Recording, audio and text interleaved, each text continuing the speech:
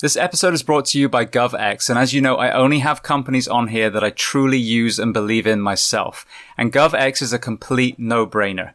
If you are a member of fire, police, EMS, corrections, military, and even hospital setting doctors and nurses, you qualify for the free membership to GovX, which marries us with discounts from so many companies that you probably already use.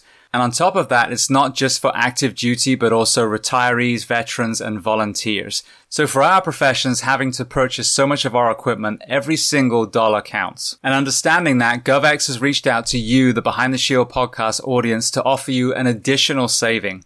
On your first purchase of $50 or more, if you use the code SHIELD, SHIELD, they will give you an additional $15 off your first purchase. And another layer of GovX is GovX Gives Back. Every month they're going to sell a different patch, and the proceeds from that patch goes to a charity that supports either first responders or military. So as I mentioned before, go to govx.com, GOVX.com, register for your free membership, and save every single time you purchase. This episode is sponsored by 511, a company I've used personally for well over a decade and continue to use to this day, and they are offering you, the audience of the Behind the Shield podcast, a discount. Before I get to that, I want to highlight a couple of products. So footwear has been a big issue, and we all know that these heavy-duty work boots cause a lot of issues with joint health and fatigue. Listening to the responders in the field, the military in the field, 511 have reverse engineered and created some incredible footwear that is much more lightweight, just as durable, and minimizes both fatigue and damage to the joints. One of those is the Norris Sneaker. I have a pair of those myself. They are incredible. And the other one is the AT Trainer that has the Atlas system, which spreads the weight of the load over the entire foot, thus reducing fatigue and long-term damage. Aside from footwear, they have the backpacks. I have the AMP pack myself.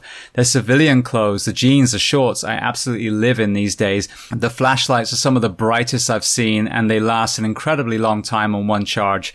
The list goes on and on. Now, because 511 cares about you, the tactical population, they are offering you a discount of 15% on every purchase that you make. So go to 511 Tactical, use the code SHIELD, SHIELD, and save 15% every time you shop. And if you want to learn even more about the company, listen to episode 338 with co-founder and CEO Francisco Morales. Welcome to episode 394 of Behind the Shield podcast. As always, my name is James Gearing, and this week it is my absolute pleasure to welcome on the show Dr. Theo Ballard. Now, Dr. Ballard is a board-certified orthopedic and sport clinical physical therapist who works with first responders, military personnel, and athletes. So we had an amazing conversation covering a spectrum of topics from screening and prevention through to the Green Berets Thor 3 program and everything in between. Before we get to this conversation, as I say every single week, please just take a moment, go to whichever app you listen to this on, subscribe to the show, leave feedback, and leave a rating. Every single rating that you leave elevates this podcast, making it easier for others to find. And this is a free library for you, the audience, whether individually, organizationally. So all I ask is that you help pay it forward and share these incredible men and women's stories so I can get them to every single person who needs to hear them. So with that being said, I introduce to you Dr. Theo Ballard. Enjoy.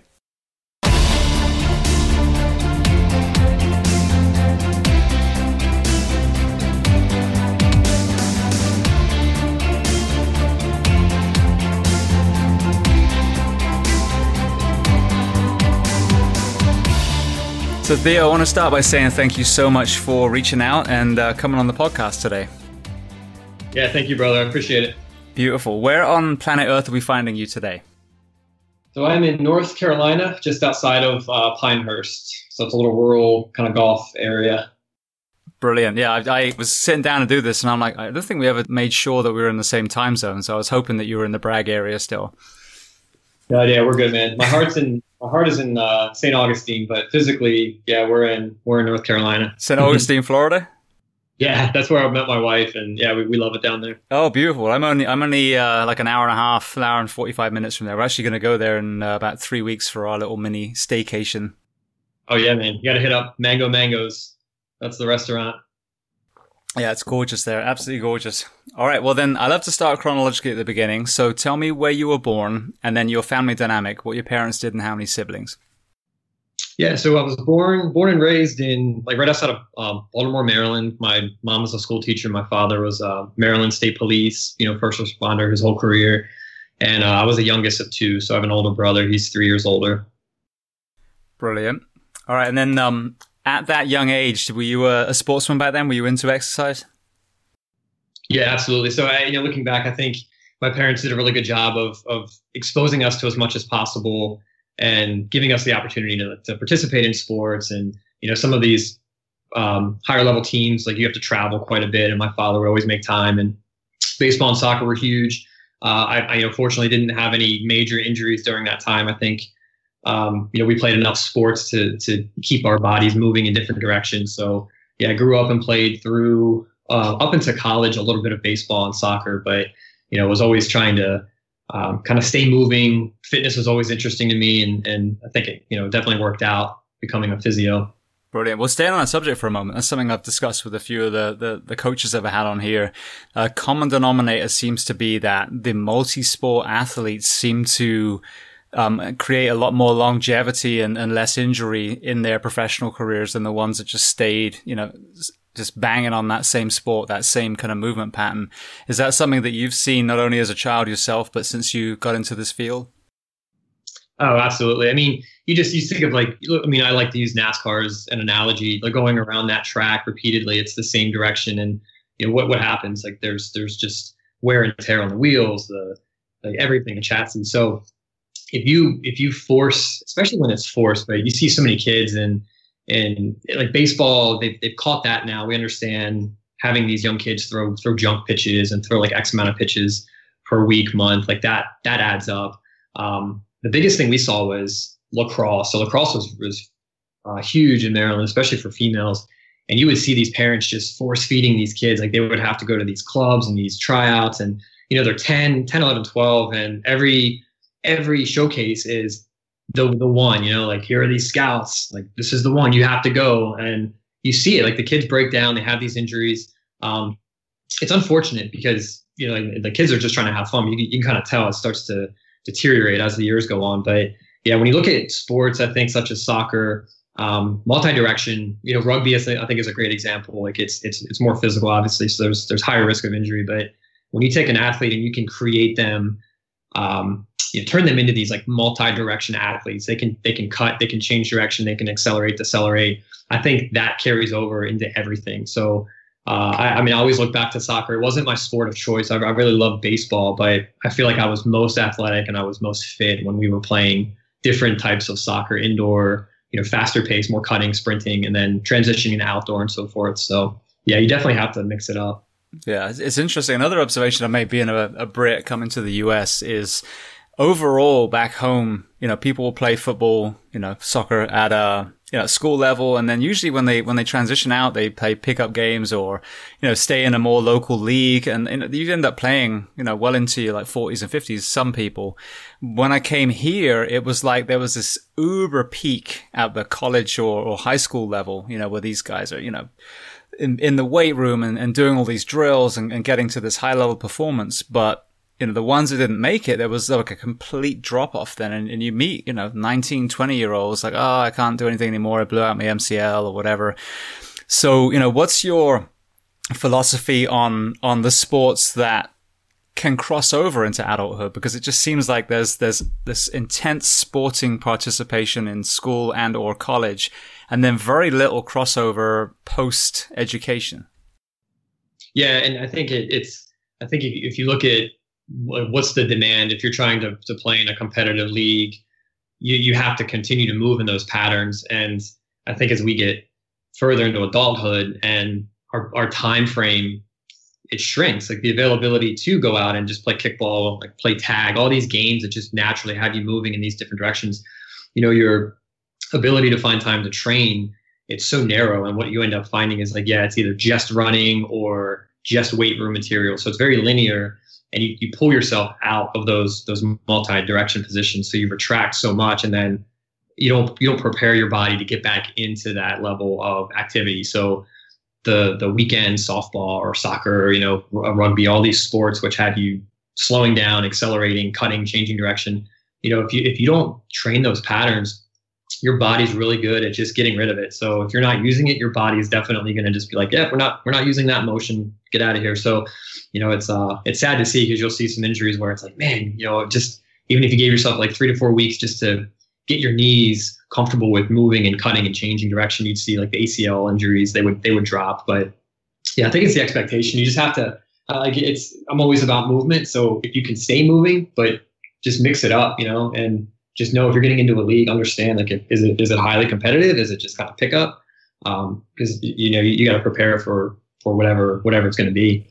Yeah, that's an element that again, my observation, but there's so much emphasis, I think, on the route. Like you said, you've got a kid that enjoys the sport, all right, well, you're going to be in the next, professional league, and then there's this drive. And it seems like sometimes there's a disconnection between just enjoying playing a sport, and no, I'm going to be in the NFL, I'm going to be in the NBA. It is. It's a lot of pressure, and you're always kind of on that fence of like burning the kid out, or making it to that next level where you're like, yeah, maybe this kid does have potential.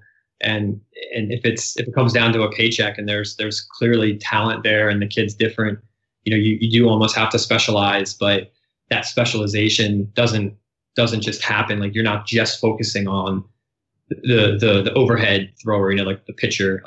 There's a lot that goes into that builds that kid up to be able to sustain. So there's, strength programming, there's obviously there's physio, there's nutrition, there's recovery, there's rest. Like, there's all these elements that, you don't really see behind the scenes. You just kind of see this kid, this very athletic kid, throwing and pitching, and, hopefully he's doing well. But yeah, a lot goes into it. And when you see the specialization, it is still around, but it is geared more towards the kids that are probably separating themselves from the pack. Like, they are showing, they're showing a skill that's at an age where, yeah, they can probably go to the next level.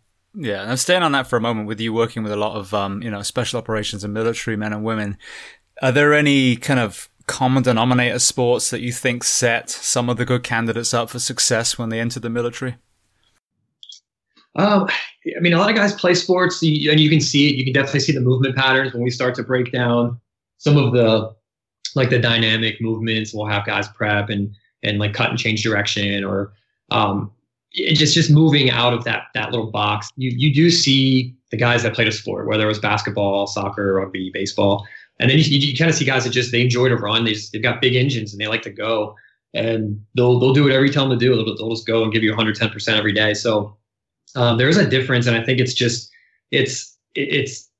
appreciating that these guys all do similar jobs. They have to wear gear. They have to wear the same equipment. There's similarity in the movement patterns that the job will force them to do.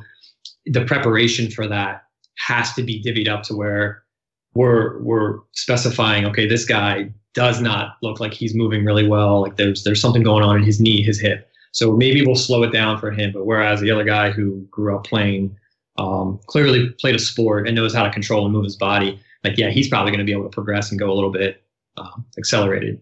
So yeah, it's rugby's a big sport. Like, that's a real common sport. Football is obviously pretty popular. That's another common one. And you see it. You just kind of see how guys can control their body, and they know how to move their weight around.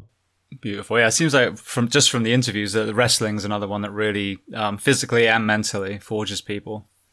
Absolutely. Like, that was the third one. I was like, if there were three, that's a big one. It's great. It makes sense. Like, being able to control your body in space before you start loading joints and just going for these explosive, high weight movements. Beautiful. All right. Well, then your journey into, medicine, was that something that was a burning desire when you were in high school, or did you find it later?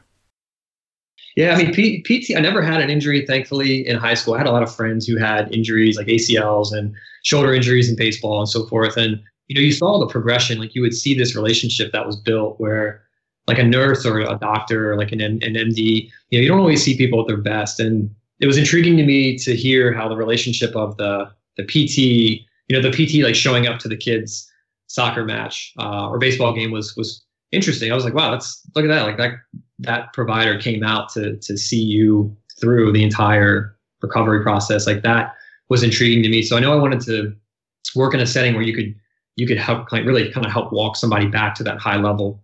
And I really had to narrow down. I was looking at like physician's assistant and physical therapy, and it came down to the night before registration, each course required a different physics. And I literally had like one of the providers, I was working as a tech in the clinic, and I had her on the phone. I was like kind of writing out the answers to the questions, and then her husband was a PA. So she hands the phone over to him, and I'm kind of like, okay, pros and cons. What do you like? What do you not like about the job? And it was a no-brainer. Like on paper, I was like, oh yeah, I want to do the physio thing. So yeah, I went to school, St. Augustine, loved it. It was orthopedic based, sport based, very spine heavy. So you graduate very comfortable treating the spine, the neck. And ever since then, I feel like I've just kind of like fallen in love with the higher level kind of like tactical athlete because of the demand, but just the drive these guys have.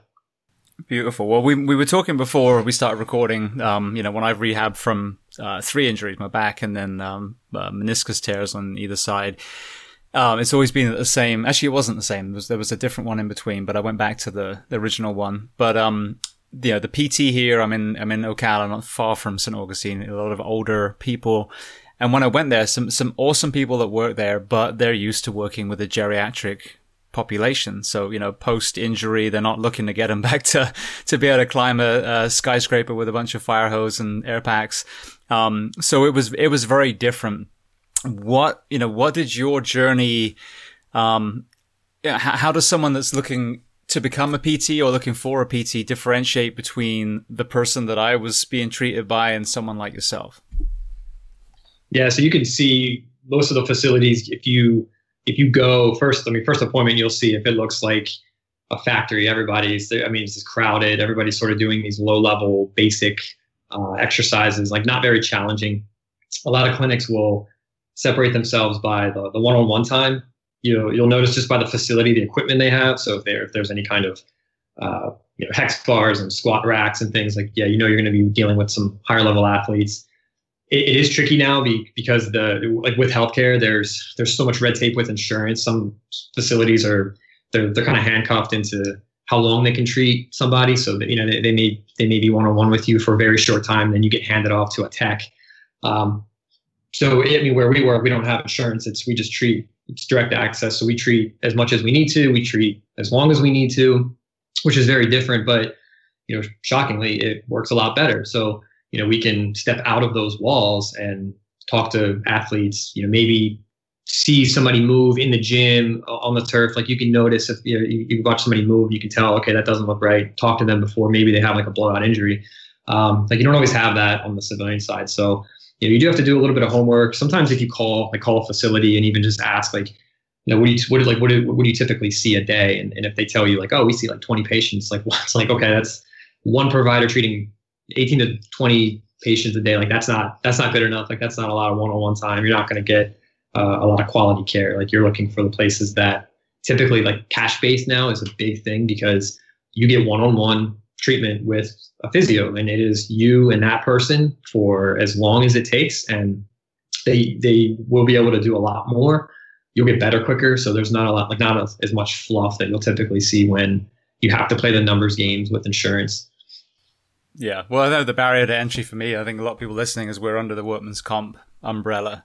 Yep. So whether it's, mental health, whether it's physical health, you're not often looking at the best people. And my surgeon was fantastic, and he actually used to train in my gym. So I knew him personally, and I asked for him specifically. But are you aware of any kind of way of getting a facility like yours approved by workman's comp, or is it pretty much going to have to be out of pocket by the individual? Yeah, it's a good question. It typically it would be to a point. So, but that's how most people, because I used to treat cash based on the side when I had a little bit more time. And if it was something where we would catch it, it was like an acute injury, I would treat like once a week, get them to a place where, they were good. If it was a surgery, I would say use your insurance to get the basic concept, get those lower level boxes checked. And then once you're functional enough to train, I think transitioning the back end of treatment is probably the best way to do it, because now you're in a place where you can move a little bit more high level. The provider can push you a little further. And that way it's not like the entire time you're trying to figure out a way to like make ends meet, because it can be expensive, and especially if insurance isn't reimbursing as much, because you can submit it to insurance, but typically if you're paying cash-based physio, like they're going to leave that to you. They'll kind of give you the super bill, they call it. So I'd say, yeah, if it was a surgical procedure, like early on, the treatment's typically the same. Like you're really just trying to get swelling down. There's some tricks you can do for that, but I think the education piece is pretty critical. So getting the understanding of do's and don'ts, and then once you kind of hit that higher level and you're good to go, that's an easy kind of no-brainer transition in my mind. Yeah, that makes perfect sense. So with your journey from school, then how did you enter the tactical space? So I had an internship, and it was in Tampa. It was at the James Haley VA facility, but it was in the outpatient section.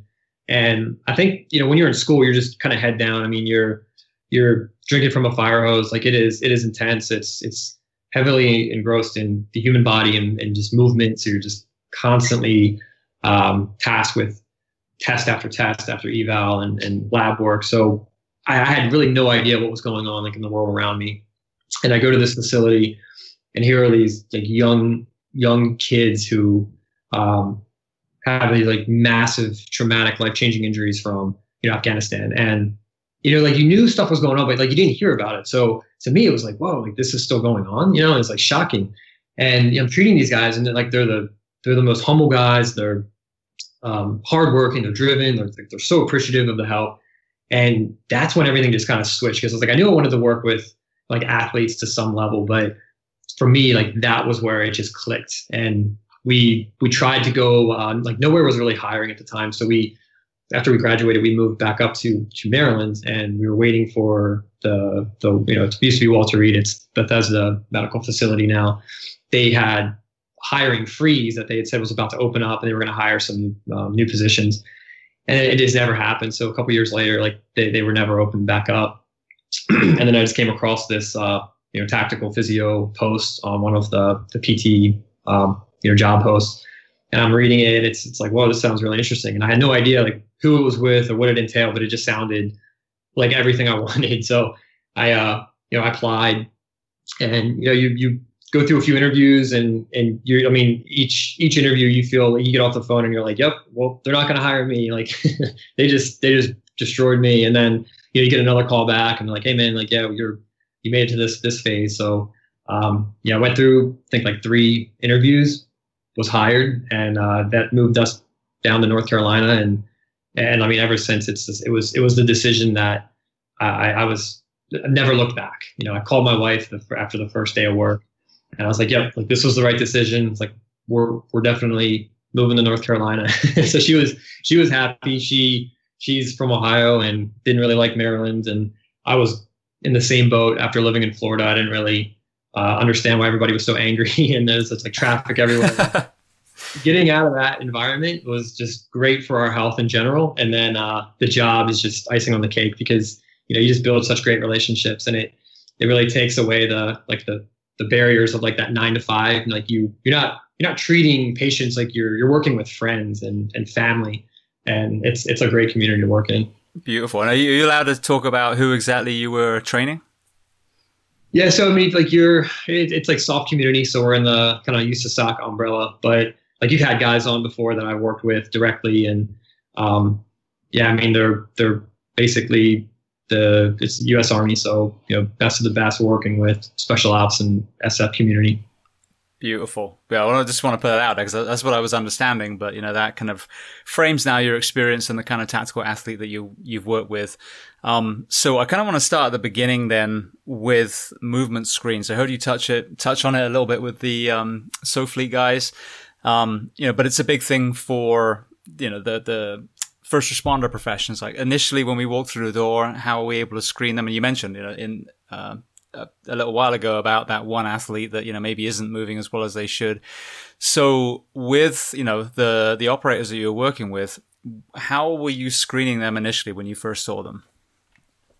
Yeah, so we'll do movement assessments just on the table. We can put them in certain positions, and then we'll use we used to use when I first started 2014, we were using this system called the Y Balance, and it's a lower extremity, and they kind of have a little bit of validity behind it. So it's good to compare kind of right and left, single limb stance, moving in diagonal patterns, and how does the ankle look when you load the single leg? Is there compensation through the knee and so forth?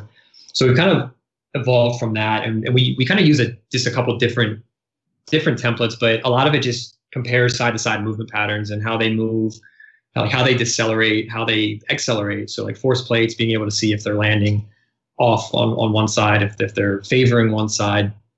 And a lot of it is really just on the table. We check these basic movement patterns. And I think this is where like social media really gets frustrating, because there's all of this hype about like specialized training. And if you're going to be a gymnast, you have to do this. And then if you're going to be like a pitcher, you have to do this. And like, I mean, we're humans. So 80% of what we do in terms of movement, we all need to check those boxes. We all need to move in these specific positions. And then once you kind of master that, then maybe, okay, yeah, you can specialize in these little outlier, like third order effect type movements. So, if we're checking the ankles, well, we know what restrictive protective footwear does. It stiffens the ankle. So a lot of guys come in and they're stiff in their ankle. We know what happens if your ankle and your foot are not moving and not communicating. It overloads the knee, it overloads the hip. So we look at the big joints that are typically restricted during their career, which is your upper back, your shoulder, your hip, and then your ankle. And with most of these injuries, there's a backup. Your body's going to try to cheat some movement from another area. So the lower back's always an issue with the hip being restricted. The knee's always an issue with the ankle and the foot. Shoulders and neck are always the issue with the upper back whenever there's kit or gear or any kind of like ruck being worn. So like a lot of it is just, it's time. Like you have time to dedicate to the individual and put them through these positions. And I think that's where that's like the most important piece, is just having that ability to physically like carve out time. It's not rushed. So we can get a kind of paint a picture, and you can see if somebody's shoulder's not moving, it starts a conversation like, whoa, what's going on here? And like, oh yeah, I had this surgery a couple years ago. And like, okay, well, how are you doing? It's like, well, it really bothers me, but I just push through. It's like, okay, that's not the answer. Like we need to fix that now. So, I mean, like I said, these guys they'll give you 110% every day. Like they're going to keep pushing. And it's kind of our job to rein them in a little bit and keep them around longer. Absolutely. Well, you touched about the footwear. I want to make sure we address that before we move on. So that's something I've seen in my profession and, law enforcement, where, we're asked to wear these steel shank, steel toed, super heavy, old Dr. Martin looking boots, as our day-to-day wear. Now, these are things that, law enforcement are going to be doing a foot pursuit on concrete. This is what, we're going to be running EMS calls on. And I've seen in my own feet and my own kind of, health, how that broke, my foot down, broke my posture down. And I've been working with 511. They've got some great products now that are a lot lighter, a lot more, a lot wider basically, so the foot can actually splay out. As a PT working with the tactical profession, what have you seen about footwear and the evolution in the military space? Yeah, it's gotten a lot lighter. So you'll see, and this depending on the preference, sometimes they'll go for like a heavier, like more supportive boot, but a lot of times it's lighter. So it'll still come up across like above the ankle, or it'll protect the ankle from kind of the unknown elements. But I'd say lighter, more durable, not as clunky. Yeah, it just gives your foot a little bit more room to move. It's still restrictive, so it is still compared to like a ski boot in that regard, where you're just trying to protect the ankle from, again, being thrown into a position that could cause an injury. So it's more or less like, what are you doing after a long day of wearing those boots? Because that's where we have to get that space back opened up, or else it's going to stiffen up. And over time, that's what we end up seeing is, like these horrific injuries from a restricted ankle that's just sort of fused itself over time. Yeah. So with the initial assessment, so you got a high level, man or woman, and on the initial assessment, you found issues. What's that discussion? What's that treatment plan whilst they're going through selection or going through, training to address that issue right at the beginning?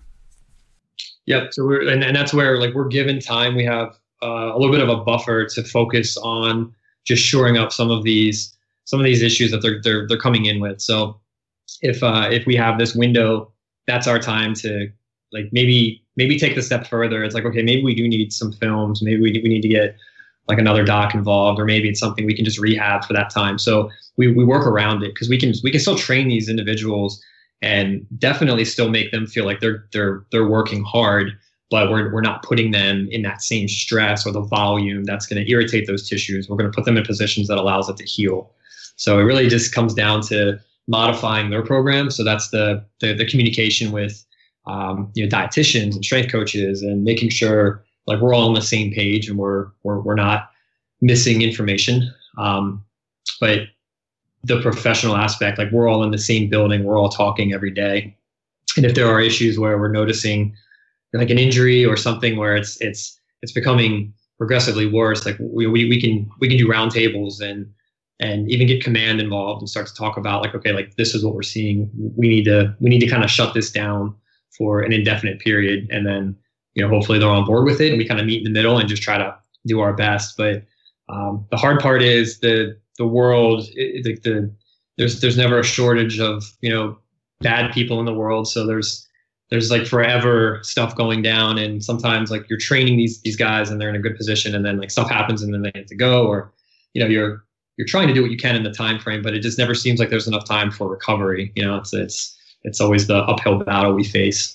Yeah, no, absolutely. But it's interesting because it shows an understanding that each, soldier that is an investment. And so by taking the time and addressing issues at the beginning, whether physically or mentally, you can then create a lot more longevity and a lot more efficiency in their performance versus ignoring that, having that kind of bums on seats mentality, and then ending up spending a lot more money down the road.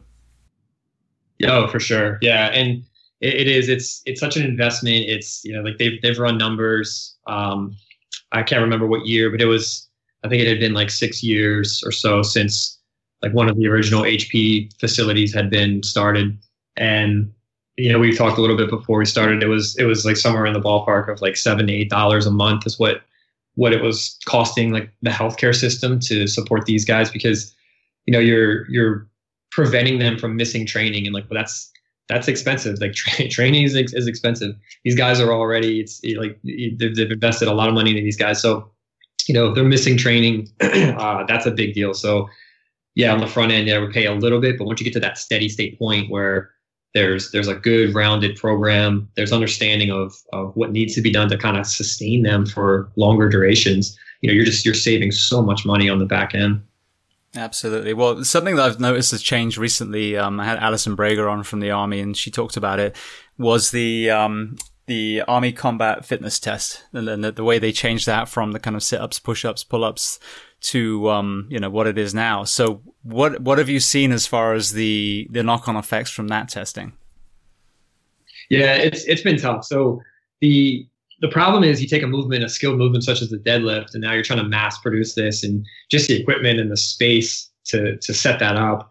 It's a challenge because there's not enough education into training athletes up to proficiently just be successful with that movement. So, I mean, fortunately it is a hex bar because that does make it a little easier to move through the movement. But that was kind of the catalyst for the performance manual I created, because on one side, you've got like the soft community that has access to all of this. They can ask questions. They can get feedback. They can basically run through this. If their section's even doing it. Some of the sections haven't really adopted it yet. But conventional side, they don't really have access to this unless now you're injured. Okay, now you can go talk to a PT. But it's really tough to try to take these high level movements and maybe you're taking a kid that didn't play a sport. Maybe they're really not into fitness. Their MOS doesn't really have them specifically needing to do all of that high level movement, but they have to take that test. So yeah, you're seeing injuries already. And the goal with that manual we created is to just guide athletes through the movement. And first, you can self-screen. Like, should you even be doing this? First of all, see if your movement patterns are painful, or can you just hip hinge. Let's start there. And then if you can, here's how you would train up for it, because it's not, going to train for a marathon by running a marathon. Like, you have to move your body in different positions. You have to load yourself in different positions. So, it is a better structured test. In fact, and like the fact that it is forcing you to have like some more capacity in there, some different elements that are more applicable to the job demand. But yeah, in terms of the higher level movements, they are already seeing some substantial injuries from the test. Yeah. So kind of flipping in the focus a little bit, you've got a lot of these men and women that are entering that are, they're teens, like 17, 18, 19, that are beginning to do these tests and enter the army. When you look at less developed nations where they're still using their body, I'm sure a lot of those people would be able to walk straight in and be able to move well during this test, even if they haven't quote unquote played a sport before. What are we doing in the Western world? Do you think that's creating a human being who should really be almost at their peak by that point in their late teens, to the point where we're not already not moving well, that we can't get through that test without injury? I mean, yeah, it starts in elementary school, starts in the programs that are removing physical fitness, and like that should never be taken out of any program. But I just don't see the same amount of exposure to sports the way it was like growing up. I mean, yeah, video games were a thing, but I mean, I feel like devices have just changed everything, and you see it more and more now. It's just it changes people's psyche, it changes their behavior, it changes just the way they think, and more time on devices, it's putting you in these positions where like you're not up and moving, you're not out and engaging with people, you're not building your tribe, like your little camaraderie, because you're on a team.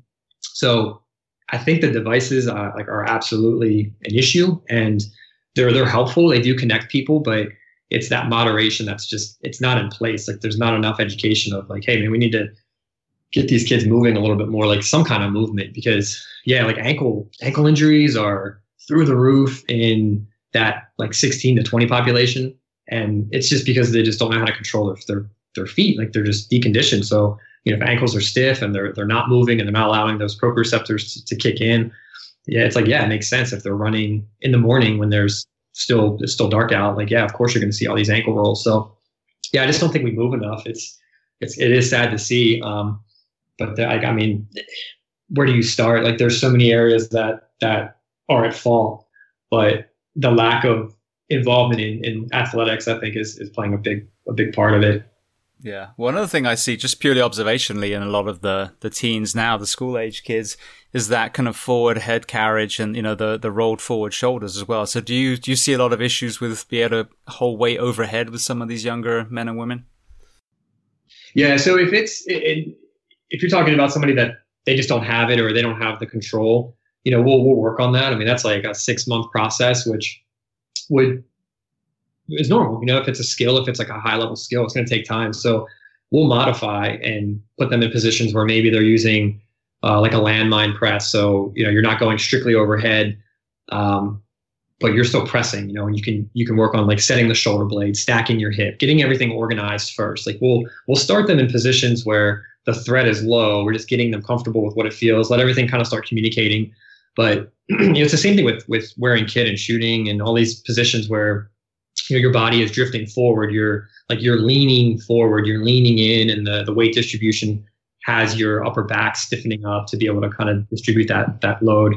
We have to spend time getting that open back up. So that's a big part of any training. It's, going into the gym, you really shouldn't think of like, okay, today's bench, I'm just going to start warming up with bench. It's like, well, you probably either drove in, you're coming from maybe the range or somewhere where you're wearing gear, or you were sitting at your desk. So neither of those are ideal for, or any of those are going to cause disruption in the force distribution through your shoulder and neck. So, we have to open that up first. We have to get the upper back loosened up. And I think that's where like programming, a good program, it lays it out. And it just shows these athletes like, okay, here's the task. Now we're going to walk this back however many weeks or months, and we're going to start here. And then we're slowly going to kind of ramp you up until you're ready for it. Because it isn't something where it's like you come in and like the workout is, 40 overhead presses. Like, well, everybody's doing 40 overhead presses. It's like, that's like not good enough. You need to be able to specifically change based off of the way that human moves and the way that athlete moves. Because you have really fit guys who, they know they can throw weight overhead, but if they had a couple shoulder repairs or if something's going on where, the arthritic change is not going to allow that, that's a disservice if we're forcing them into these positions regardless. Absolutely. Well, Tim Kennedy was on here and he mentioned this with Joe Rogan and asked him as well about the pool of candidates. So no better time to highlight, the ill health of the nation than now, when we are very, very aware that 70% of our population is, obese or overweight. But it was an interesting take, because he was saying, well, that's also the pool of candidates for special operations is smaller because we have less men and women to select from, because we've got more and more people that aren't, conditioned. So what have you seen as far as that? Have you seen any kind of change as far as the number of good candidates that have walked through the door? Honestly, no, fortunately, because I think about that all the time, and I'm like waiting for the year where it starts to look like it's changing. And no, I mean, you see guys come in and they're the same, like they're young, they're fit, they're energetic, they're ready to go, which is good. So I am aware of that. I look at that every year, and so far, no, I mean, it's thankfully. Beautiful. Well, talking now about maintaining, because that's the thing with the population you work with my profession and the sister professions, is, we have to look at ourselves as tactical athletes, but there are many, many things stacked against us. You mentioned, for example, the carriage of weight. When you look at law enforcement, they're sitting in their cars, they got their belts, they got their vests. With my profession, we're wearing our SCBAs. So, on the diamond, I've always said we've got a lot of pretty motivated men and women that are in pretty good shape mentally and physically, but it's, how the hell do you keep them that way? And you look at the 10, 15, 20 year firefighter or police officer, more often than not, there's a pretty severe decline in physical ability and in overall wellness as well. And, as I've talked about over and over again, the shifts are definitely part of that, big part of that to me.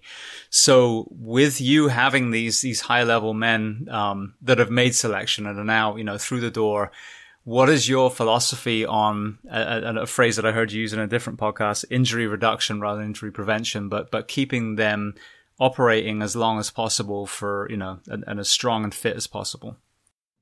Yeah, it's a lot of it's volume control, and I think it just goes back to like whatever their training is. If you can even just educate them on the impact of having like a hypertrophy phase program where there's a lot of volume, but then maybe their training for the job is also very high.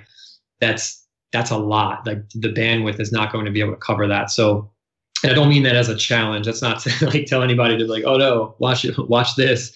But you see the training for like recreational or just fitness, that can almost cause the issue, because it's eating up what the body should be able to kind of use towards the real job. So I think volume control is a big deal, but the communication of just being able to kind of talk and having that buy-in to where the guys will listen, like they'll understand that you're looking out for their best interest. So like you're not trying to hold them back or make them look weak or anything. It's that understanding of like, we're trying to keep you around for the long run, but also if you want to go run around with your grandkid, like that's, these are goals, man. Like we're trying to keep you, the longevity is now the big deal. It's not just like, let me go harder, faster, stronger. It's longer. So, the communication, but from the physio standpoint, it's having that access to care, because as the demand goes up, it's like you guaranteed you're going to have to talk to a physio at some point, and that's normal. I mean, that is just the way it works. If the demand on the body is high, there is going to be a higher risk, and sometimes it's inevitable. There's an injury, but if you can get the care quicker and start that recovery process and put the body in the right place to heal, which is really like all we're doing is we're just trying to create this environment for the body to just heal itself. Guys bounce back. They feel better. Like they're just mentally, they're like, okay, yeah, I feel good. I didn't feel great yesterday, but 2 days later, I'm feeling better. So it's everything. It's just, it's really that buy-in, but it all plays a role, but I definitely think the communication is a big part of it. And what about the balance between performance and, let's say, age or ability, where, in the CrossFit space, for example, there's a big focus on PRs, on doing bigger, stronger, faster than you were before. But obviously in our space, I've realized that there is there's a point of critical failure where we just do too much, and the recovery obviously is getting less and less and less. So how are you able to keep these operators from overtraining or deliberately tapering, deliberately plateauing so that they're not getting to the point where they break? Yeah, it comes down to buy-in, and nobody's it's not like a sport team or even like collegiate level where they have to train. Like it's volunteer, like it's optional, so they don't have to come in. But you have these conversations where you look at numbers, and you can always look at like numbers like blood work and panels and see how they look, and just put them into these performance parameters where you're testing. Again, you're kind of like testing the force plate, you're testing like VO2. So you can tell right away like what they're doing is either working or it's not. But that's where like periodization is very, very important with training, because you go in every week. If you're going in and you're just running through the wall because that's all you've ever known, mentally that's great, but physically like that doesn't last. So you have to kind of ebb and flow this and understand like it's okay to go in and deadlift 40% one week, give your body like sort of that recovery, and then the next phase you're going to ramp it up, and like now you're stronger than you've ever been and your back feels great. Whereas typically it's just like heavy. Like to get into the like anatomy and physiology, like we know what happens when you compress your spine too long. There are like micro fractures that occur, and it's normal. But if you don't give your body that ability to recover, or if you don't remove that compressive heavy stimulus for long enough, it turns into a really big deal. So, essentially like stress fractures, when you hear about people running and like shin splints, it's the volume's too high in like a short period of time. So it is a little bit of that, like not cliche, but the smarter, not harder. Like you are trying to be smart about the training for the long run. And most of the guys who have had to have physical therapy, or if they've worked with coaches, they understand that, and they're in, like they're all in. So it works out, but sometimes it does take a little bit of time to kind of create that buy-in. Yeah. Well, especially again with our professions, there is no deload. There's no time off. There's no off season. We're constantly every third day we're there. So, even some of the special operations, people that I have on the show, that they're training for the next deployment, so they have that time where they know they're not going to be on the battlefield for a while. But it's such a hard, thing to kind of plan for and undulate training for when we're constantly on. Like there is no off season at all. Yeah, that's it. Like I think that's where I look at professional sports, and they've got this team around them at all times, like basically reminding them, like tracking everything for them. And then you take this organization that doesn't really have an off season, and then most of the time they don't really have much at all. And it's just sort of like, hey, you got to figure this out, and hopefully you don't break down, and good luck. And you see that on the conventional side quite a bit. But I think that's like obviously like nutrition and recovery plays a big part. But what we'll utilize quite a bit is the blood flow restriction implement, because if somebody is in a phase, even if it's just like a phase of a course that we know is high demand, even if like sleep is down, like they want to go do something, they want to go in and just feel like they accomplished something. Because a lot of these guys, like that's cathartic. Like working out is their meditation. We can run them through a very low volume, low level, very quick, efficient program with blood flow restriction, and boom, they're out the door in 20 minutes, and they're fresh, they're good to go. They didn't use up much space at all, so they can still go and train. So it does come down to kind of using some of these tricks that luckily we have access to. Is it the B Strong device that you use? We have those. We'll use those more for just like deployments, or if guys are training off site. But no, we use the Owens recovery, the Johnny Owens, because there's only two in the market that are FDA approved, because they're built in. They have the Doppler built in, so you can truly track like blood pressure and everything else. So the B Strongs are good. It's funny though, like if you ever use B Strong, and we had those at the first facility I worked, and we would max those out. And we're like, I don't know, man, is this too much pressure? And then when we switched to the Johnny Owens version, the B Strongs maxed out were like 50% of what the Johnny Owens device could do. So it was a big difference, and it's challenging. Guys love it because it's like they're feeling the burn, and it's always challenging for them, and it becomes competitive. But the research on that it just keeps coming. It gets better and better. Really? Well, I had Dr. Stig Gunnarsson on from Be Strong. And, one of the things that I found interesting, you have to tell me what you've seen, is obviously you get the pump, you get this, the less wear and tear. You've got to use a lot less weight, to get the same effect. But he said there was that global, inflammatory response too, which sent the healing mechanisms globally around the body. And to me, that seemed like that would have a good, that would apply very well to many of us broken athletes to fix some of the swelling and inflammation. So what have you seen as far as that? Not just locally at where the cuff is, but globally. Yeah. So you are treating the entire body. Like you're not necessarily giving them that feel of a pump. Like you're triggering growth hormone release, that, kind of pituitary release from the brain, because you're essentially tricking the body into thinking that it is just works like max capacity, because by like partially occluding that venous return, it's building up that kind of metabolic stress. So that's where like protein synthesis is going to increase, the growth hormone is going to increase. So like post-op, like, yeah, you can't start loading somebody in these aggressive positions that build strength.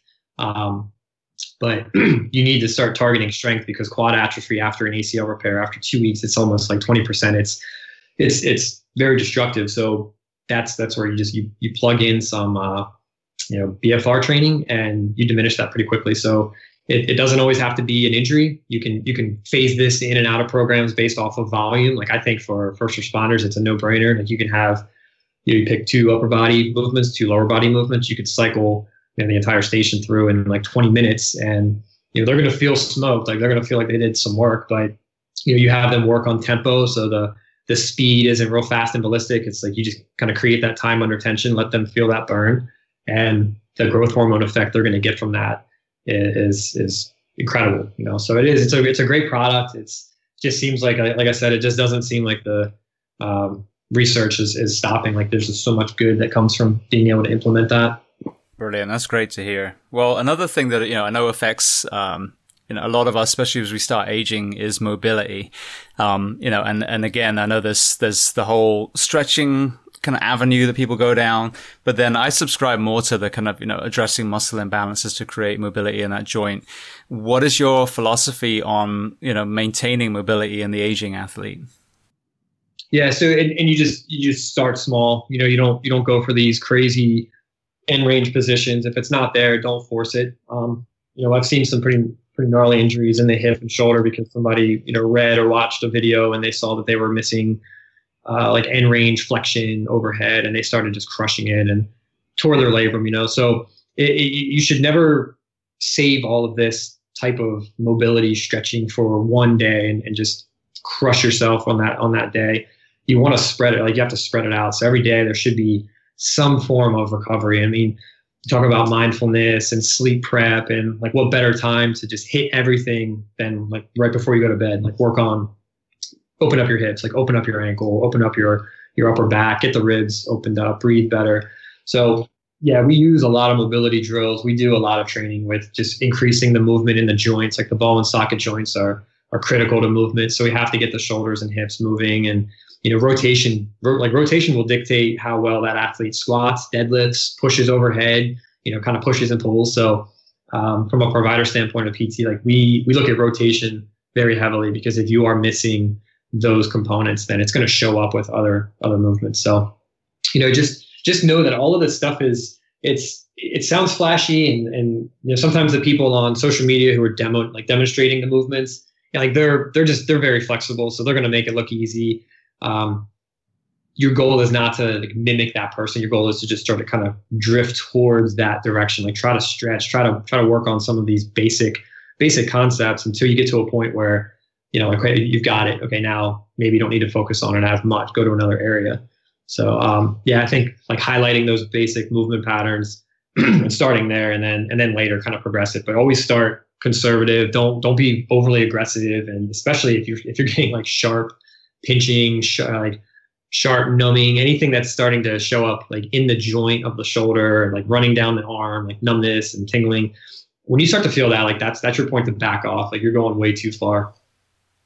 All right. Well, you touched on sleep as well. So that's something that the dead horse that I flog almost every single conversation I have with anyone who's, versed in the wellness space.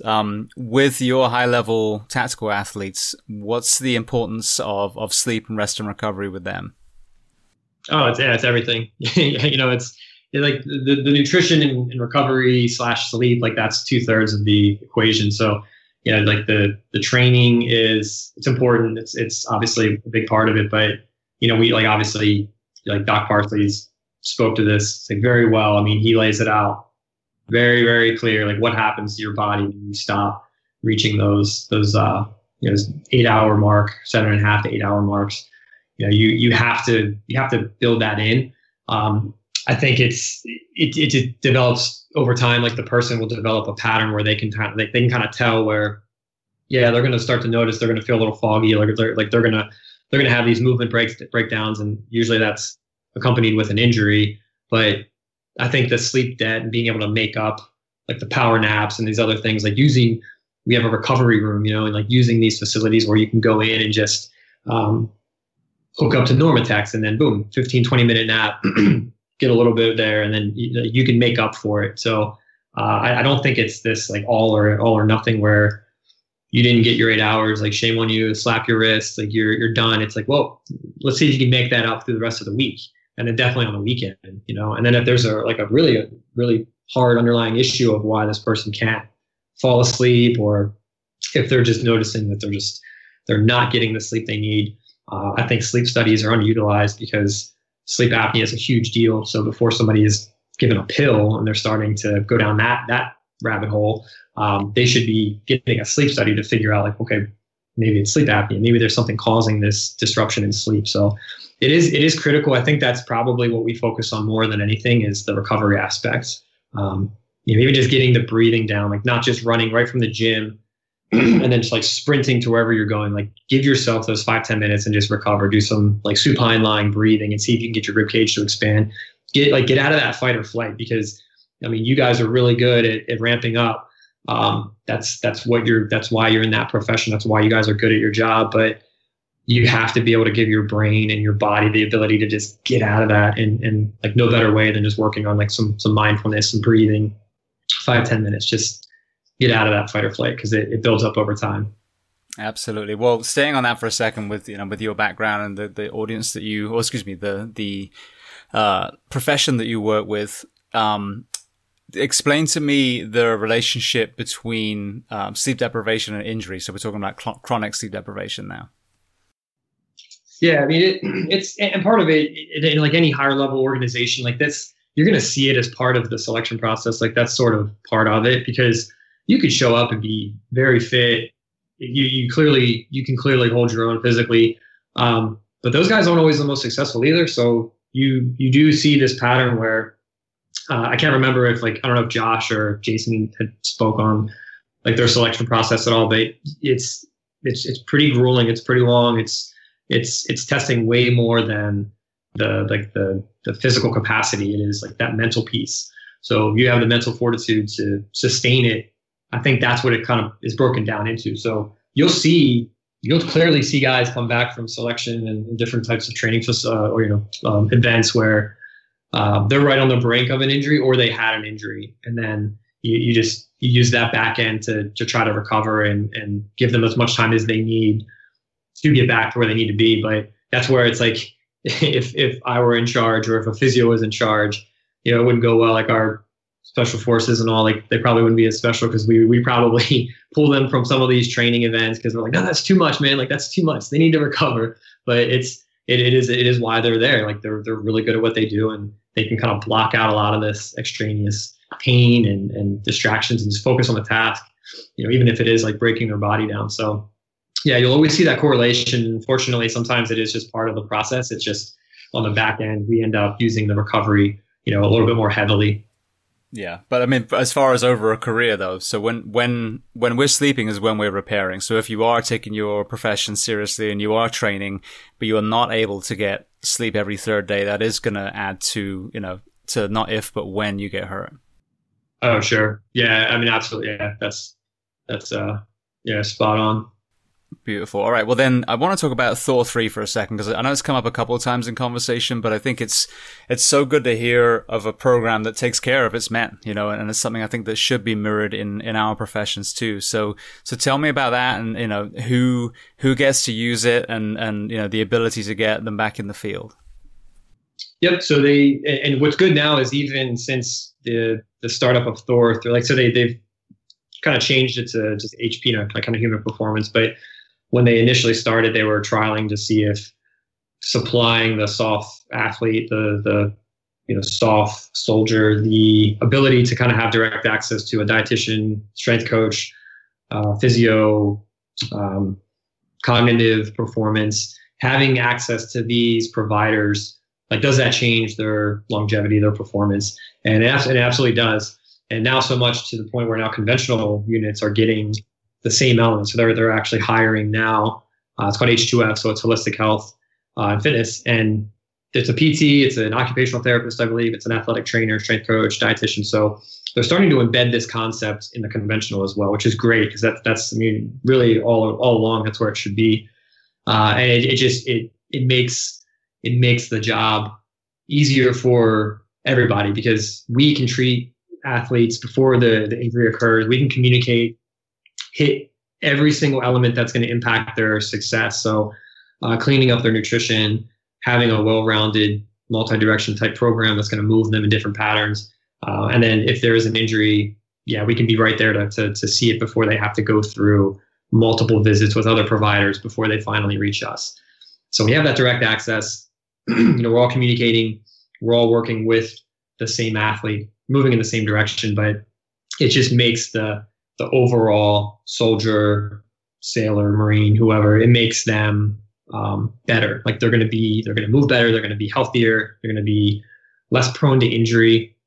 But obviously, high demand activities, high demand job, if there is an injury, we can get them started way sooner. And that absolutely is the difference between quick recovery and it's a long drug out recovery, where now you've got compensations and secondary issues and so forth. So it's good to see that they're finally catching on, because for a while there, it just seemed like, all right, like, what are they waiting for? This is clearly working. Are they going to branch this out like they said they were? So it's good to see it's finally starting to make its way around. And again, I'm assuming that there's a visible cost savings as well through this.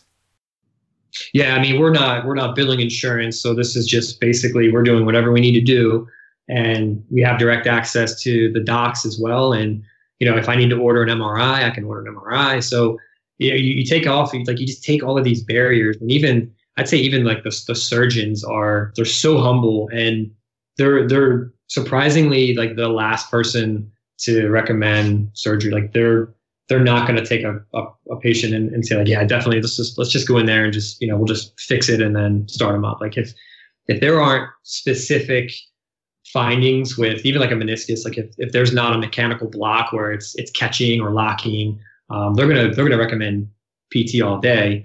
But even if there was surgery, they're going to say, get your butt to PT ASAP, start training. So it's really good to see that understanding that some of these surgeons on the civilian side, like their surgery is everything. Like, that's all you need. Once they go in, like, boom, you're fixed. And that person might have had a meniscus repair and they're running 2 days later, and it's like, yeah, you just undid everything. So the communication across the board I think is what works, because you don't have these just segmented providers working by themselves, just thinking what they're doing is all the athlete needs. Like, we're all communicating. If we do need to reach out and get more insight because the conventional, like, conservative treatment we're applying isn't working, we can do that, but the respect is mutual on both sides. Yeah, well, that communication thing, that's kind of brought up some memories of my treatment plans. And it's funny because with my meniscus, it was locking. So I'm glad that you said that. So I probably did need surgery. One of them was like jammed between the tib fib. But that being said, I remember there was always this really drawn out gap between the initial assessment, the secondary assessment, the first MRI, the doctor looking at the MRI schedule, and it was just like weeks and weeks and weeks before you finally got whatever. And I had to be very aggressive with my PT. I was the same as you were saying. Like, in the meantime, let's start rehab. Let's start prehab. how important is it to minimize that to the point where you have a diagnosis so you can start moving forward either with surgery or with PT? Oh, it's everything, and that's the skill of, we go to PT school to learn how to evaluate the body, and you see all of these novelty devices now where it's like this percussion instrument or like this scraping tool, like all of these like kind of like devices that they kind of feel good, but the skill is, should you be implementing this on your own? Like maybe you should talk to a provider and see first, like, is there something else going on? And I think that ability for us to treat somebody in the clinic, like we can tell if somebody tore an ACL, if somebody tore their labrum, if they have structural damage in their body. I mean, just the mechanism of injury, just listening to the client, the patient, as they talk to us about it, like we can figure it out, and then we'll do some testing, and we don't necessarily need to order films. We can start treatment right away. We can do all kinds of different interventions that start that ball. Like, let's get the swelling down. Let's start protecting that knee. Here's a brace. Like, I don't want you doing this or this. And in the meantime, we'll kind of set up a consult with the orthopedic surgeon. But up until that point, we're going to start rehabbing.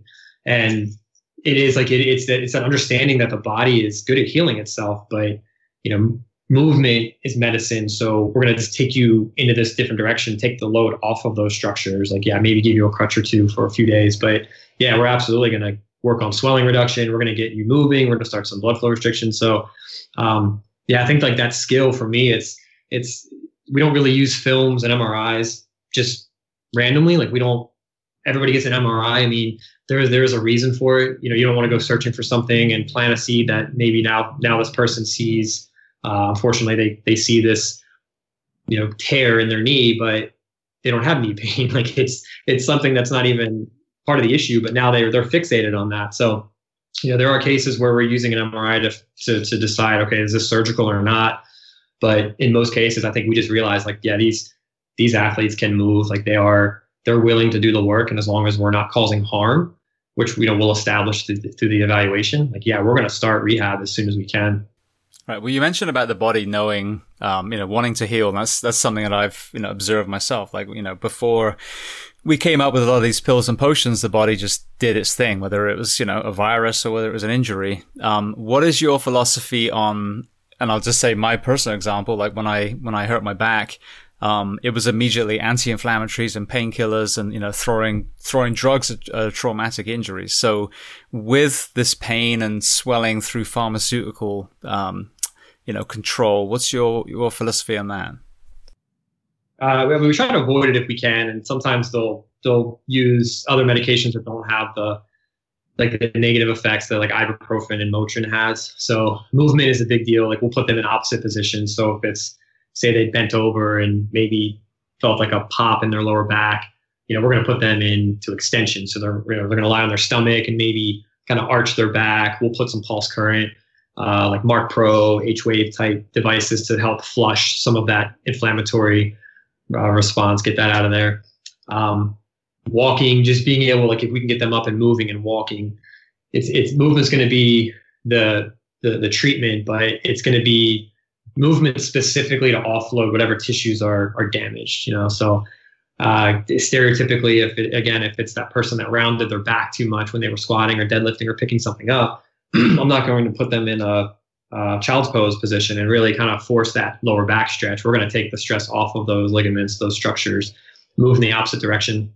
And then, we have the ability to kind of give out equipment. So if we have to hand check these, okay, here, take this home for the next couple nights. I want you to wear this a couple times during the day. I want you to come in every day. We're going to work on it. Just starting that process of healing and letting the tissues get a chance to just rest, because if it's serious enough, command is going to want them to get better. They're not going to tell them to, no, you have a job to do. So health is ultimately the goal. So they're good at understanding if something is serious and giving us the ability to actually treat. But it's like, if medication is absolutely necessary, we can sort of defer to the docs on that, but it's usually not. It's usually getting the person moving, but in the opposite direction or in the position that doesn't provoke whatever it was that caused the injury.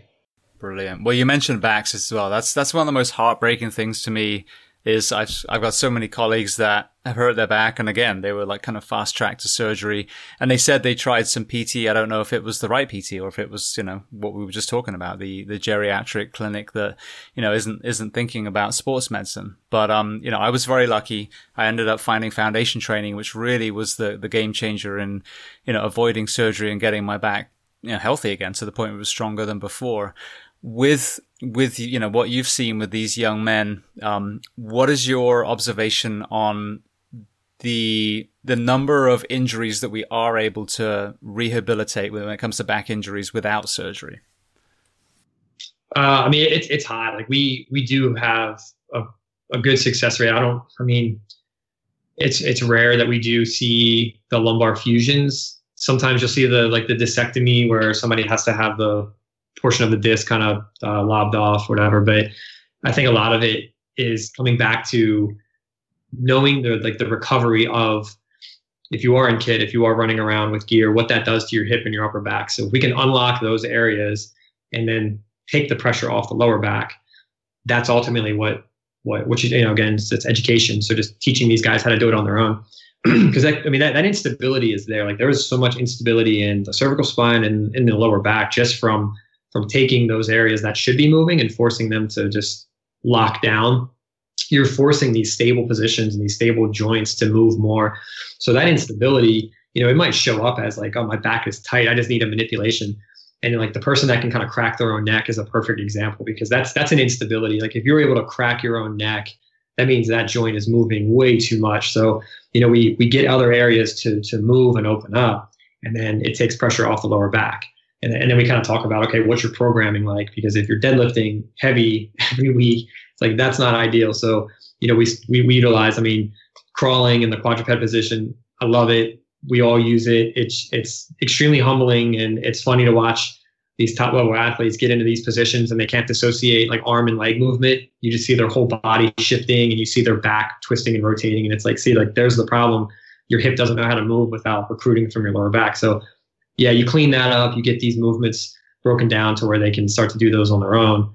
And then you just save them a lot of time, like potentially several visits, to either us or even a surgeon. Because the spine surgeries it's terrible. It's like, gosh, it's like a third get better, a third don't change it on, a third get worse. So it's like, if you gave your body that time, like if you just pretended, you hear all the time, it's like, pretend like you had surgery today. Like what would it look like? Take 4 weeks and just recover, give your body that time to recover. You probably start to feel a lot better. And that's what some of the surgeons say. They're just like, I don't think the surgery was the fix. I think it was the fact that now they have to focus some time on recovery. Like they physically cannot go and move because they're in a sling, and now they're going to rehab. So they're getting some nutritional advice. They're getting some of that recovery. And, they'll say like the easiest surgery is trauma. If it's like a broken bone or something, because what the problem is, you just go in and fix it. But, sometimes you'll perform these like high level procedures for the cuff and the slap tear, like the labrum in the shoulder. And, he jokes about, they come back and they're talking about their pain, and he's just like, whatever I fixed wasn't the cause of the pain. So now what, Yeah, that's so interesting to hear as well, because I had a conversation with one of my friends who's going through this at the moment, and I think one of the things, just like you're saying, that changed for me is I was offered part way through the recovery to do light duty. So basically go back to work and sit at a desk and file and, all that kind of stuff. And I refused, and you get the opportunity to refuse, but you just make less money.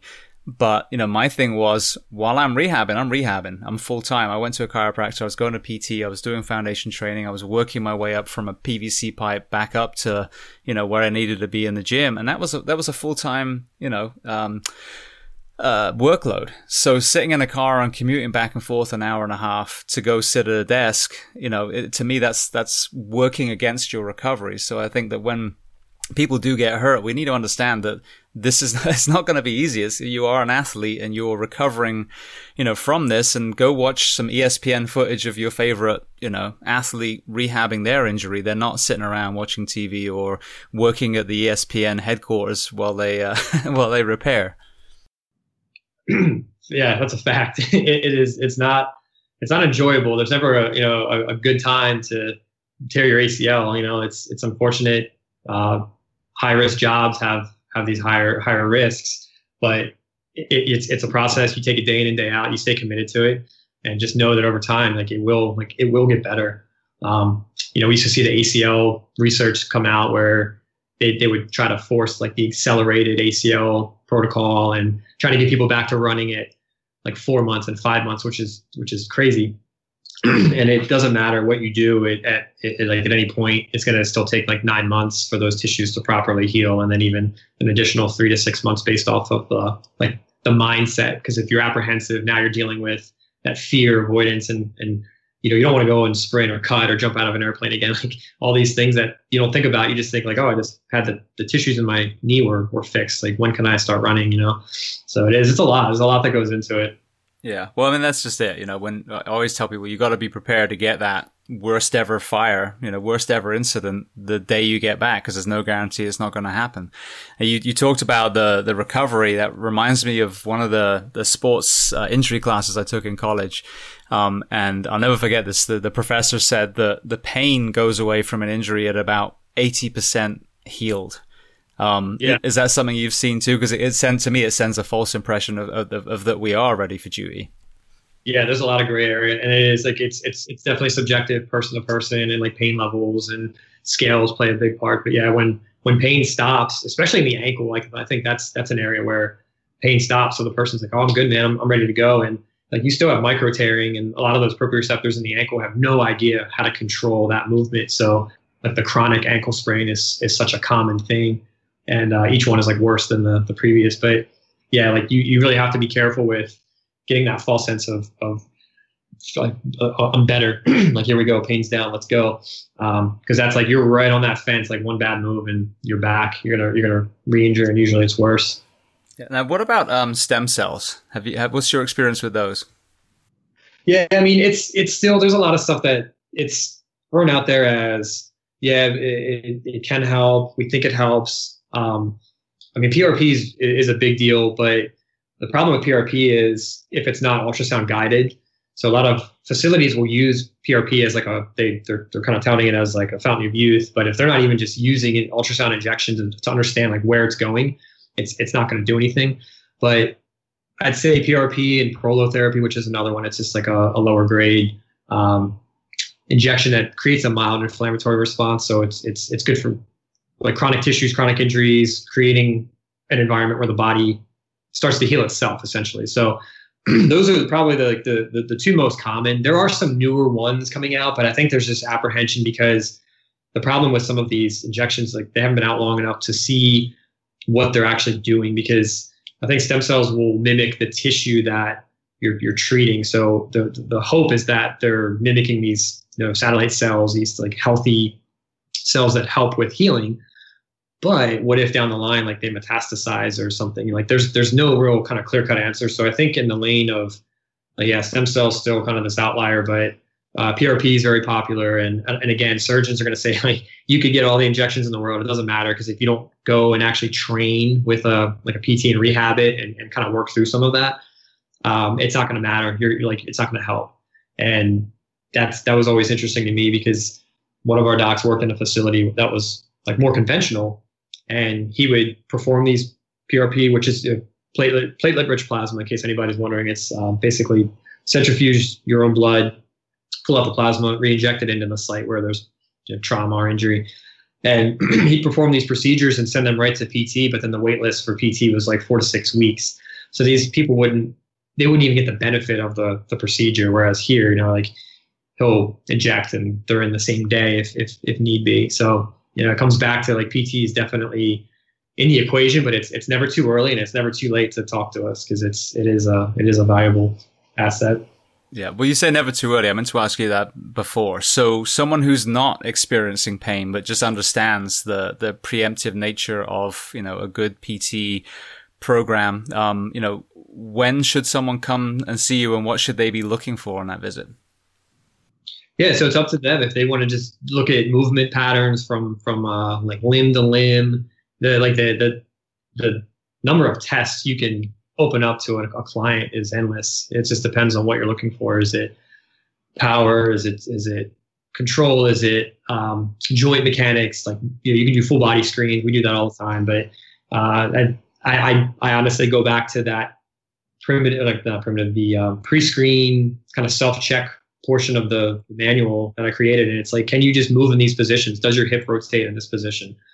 Start there. Because a lot of times, like, if you just work on this, like 80% of the issues that we see kind of come back to these basic foundation movements. So if you can get into these positions, or if you don't have these positions and like, you have back pain or knee pain, like start here, because a good physio is probably going to tell you to start doing this. So, a lot of times you can self-treat. And then if it's like, if it's clearly traumatic, or if there's something sketchy going on that could be more systemic or like a red flag, then go talk to a provider. But it really depends on like what they're training up for.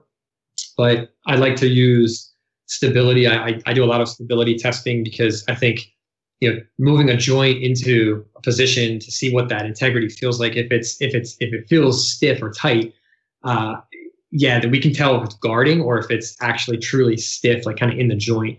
And I think a lot of times when we think we're chasing an actual mobility restriction, it's a guarding pattern. So the lower back constantly being tight, like tightness around the knee.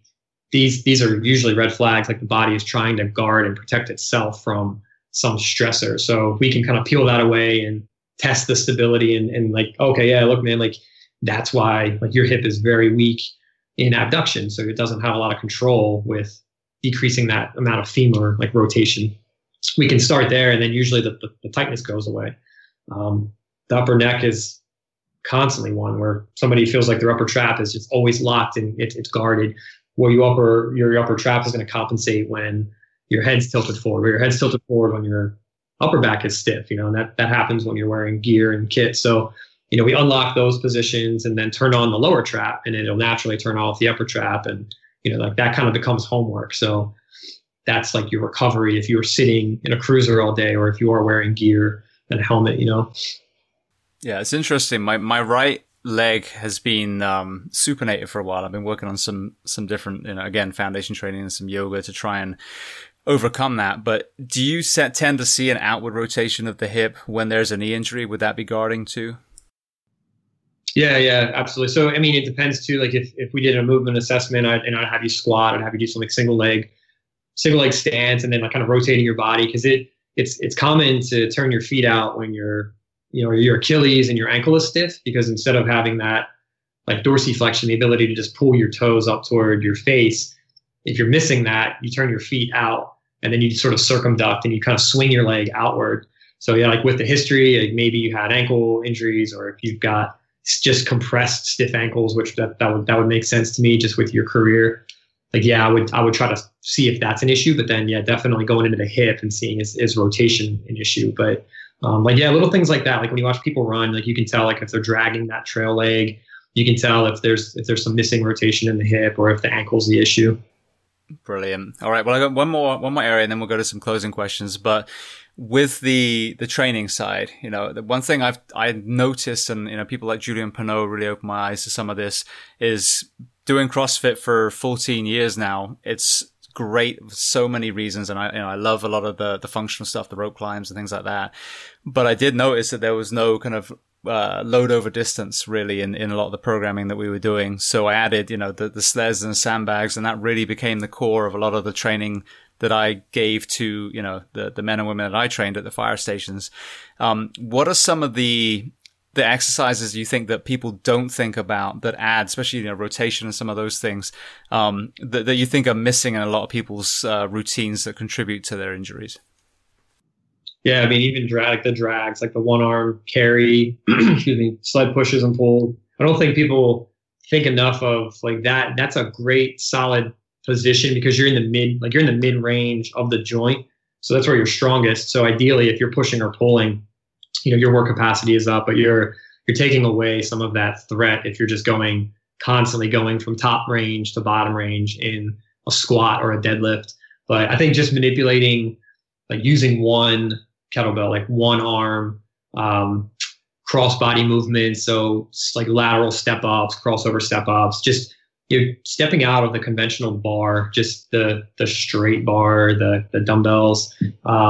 we were designed to move in all of these different positions where there's rotation through the trunk. So putting your body in a way that you can kind of drive through your hip, but then you're also like throwing your arm across your body. So creating that force to expose your body to rotation before you end up, decelerating and cutting and turning, and then your knee gives out. So I think speed and weight are good areas to manipulate. So I don't think you always need to lift heavy. I think you could just go through these motions very slow and controlled and just work on tempo. And then as you get better at it, then you kind of add some speed. But yeah, I mean, gosh, man, I feel like split squatting is one of my favorites. The rear foot elevated split squat is one of the most athletic positions you could train. I think the quadruped position is probably one of the best positions you could train. We just did a post on using the ab wheel and how to progress that. And, it's humbling, like these positions where we should have full body stability. But yeah, it depends on what you have access to. If like med balls are a thing, getting that rotational force, being able to drive through your hip.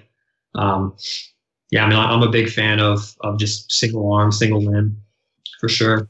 Beautiful. And then what about like kickboxing, throwing punches and kicks to a bag? Are you finding a lot of benefit rotationally from that too? Yeah, and it's a good mix. You have to be careful, like if you're spending a lot of time in the gym setting where you're not opening your body up to those positions. So if you're just kind of doing like your traditional, almost like a Jim Wendler 5-3-1, like you're just squat, deadlift, press, like those are good. Those are good in phases depending on what your goals are. But as you start to get into more dynamic activities like jujitsu and being able to roll and move, you want to make sure your training is mimicking that too. I think like landmines are great because you can transition from kind of like a one arm.